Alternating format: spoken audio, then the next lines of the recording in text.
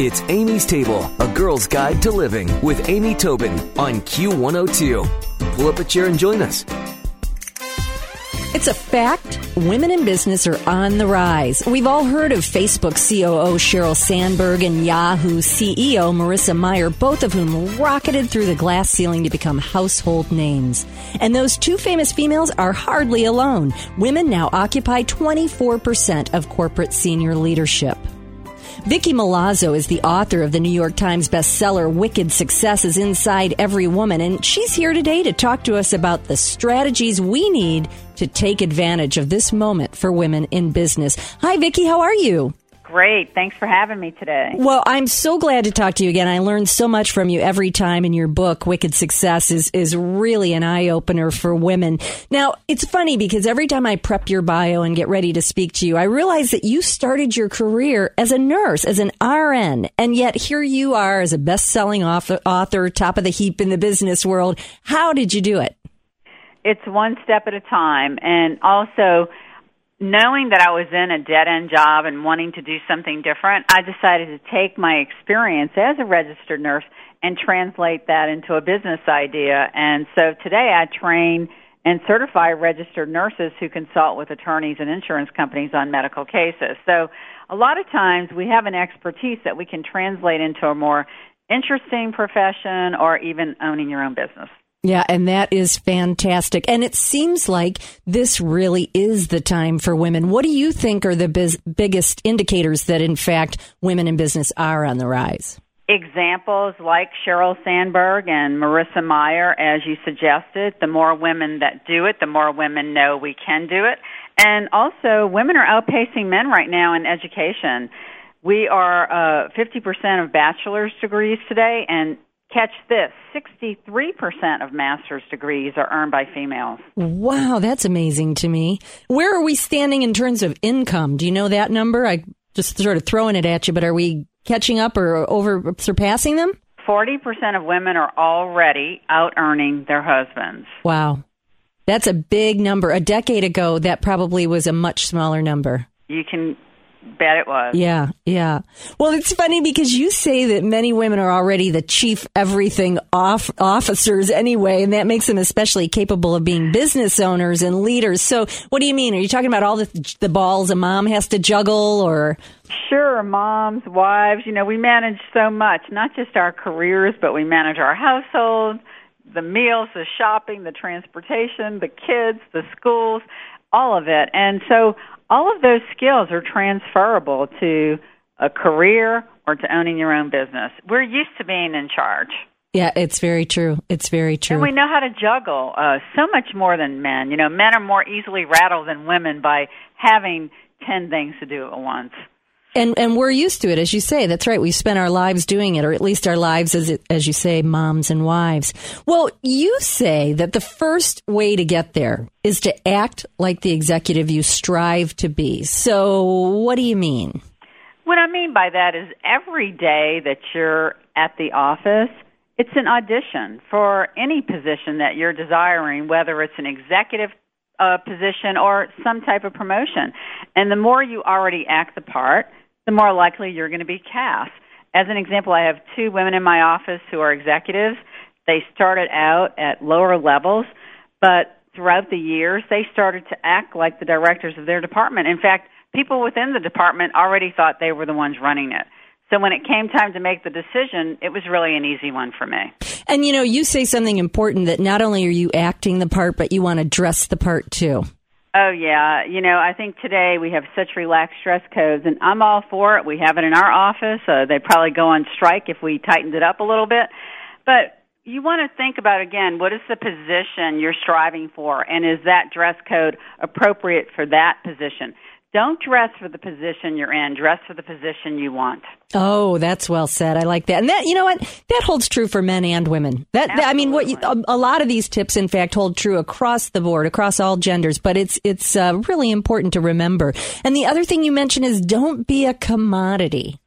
Yeah, what I mean by that is today it's real easy, especially if you're in a big corporation, to kind of shrink into your chair and you become the invisible employee and you do what everybody tells you to do, right? And you're good at that. But the people who really are going to rise and get promoted and get the big pay raises, these are people who make themselves pretty much indispensable, or at least their boss thinks they can't live without them. And they are the people that are getting them there involved in the big projects. You know, it's funny with all of the outsourcing that's going on and all of the, ways that people can get a job done very inexpensively and cheaply. You're so right. If all you're going to be is data entry girl, that can be done at half the cost, remotely. So it's true. You have to really, really make yourself invaluable. Well, you also mentioned go big or go home. And I really like that. And I think that's probably hard for a lot of people. Well, email, for example, we all want to be the fastest responder, and I call that our feel-good addiction because it feels good to clean it out, right? But again, the people who are getting promoted, they're not necessarily the fastest responders. They're the people who are involved in big projects. So the way I like to think about it is email is not your job. Email is a tool to get a job done. Oh, very well put. Very well put. But what do you mean don't respond, don't be the first responder? You mean take a minute to mull through it, or? Well, what I mean by that is we can get so caught up in the busyness of the day that we never take the time to get focused on any significant big projects that really advance the company. And so before we know it, the day's over with, but all we've done is handle email. Oh, I see what you're saying. You know what I've started trying to do? Only respond to emails for a short period in the morning and in the end of the day. Very smart.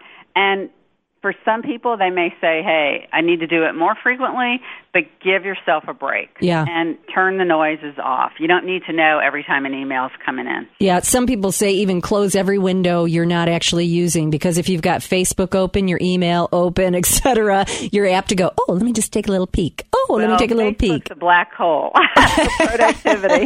Again, it's a feel-good addiction. We all like to feel good, so we can end up being busy all day, but we haven't accomplished it. Yeah, very true. Very true.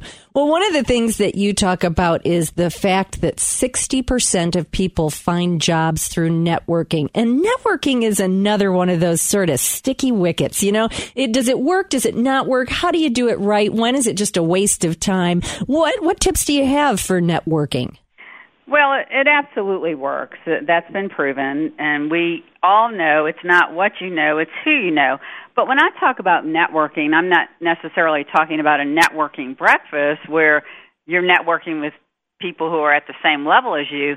I'm talking about networking with bigger players. So, for example, at the office, try to not just hang with the people who are at your level. Try to have conversations and network with people who can be your promoter for you. Because, see, this is what men do really good. Men campaign all year long for their pay raises and for their promotions. They know how to get other people in alliance with them to promote them. So that is great. So do you think it's okay to walk up to your boss and say, I'd like to have lunch? I mean, what are some tips for that? Sure, why not? Yeah. What's the worst that could happen, I guess, right? Absolutely. And again, there's people in other departments that you can network with as well. A lot of times, your next big thing is not in your own department. It's in a different department. Yeah, interesting. Well, you said that guys will campaign all year long for their salary negotiations and get everybody primed for a raise, and yet women often don't. What do you have? What can we do there? Well, we have to be our own number one fan. I think men are really good at tooting their own horns. Women, it's a little harder for us. But just to give you an example, I counseled a woman recently who I think is very strong at what she does, but the people around her don't have the perception of her because she doesn't know how to really campaign for herself. So I'm not talking about bragging or being obnoxious about it, but men are very good at letting you know their accomplishments, and that's what women need to start to do more of.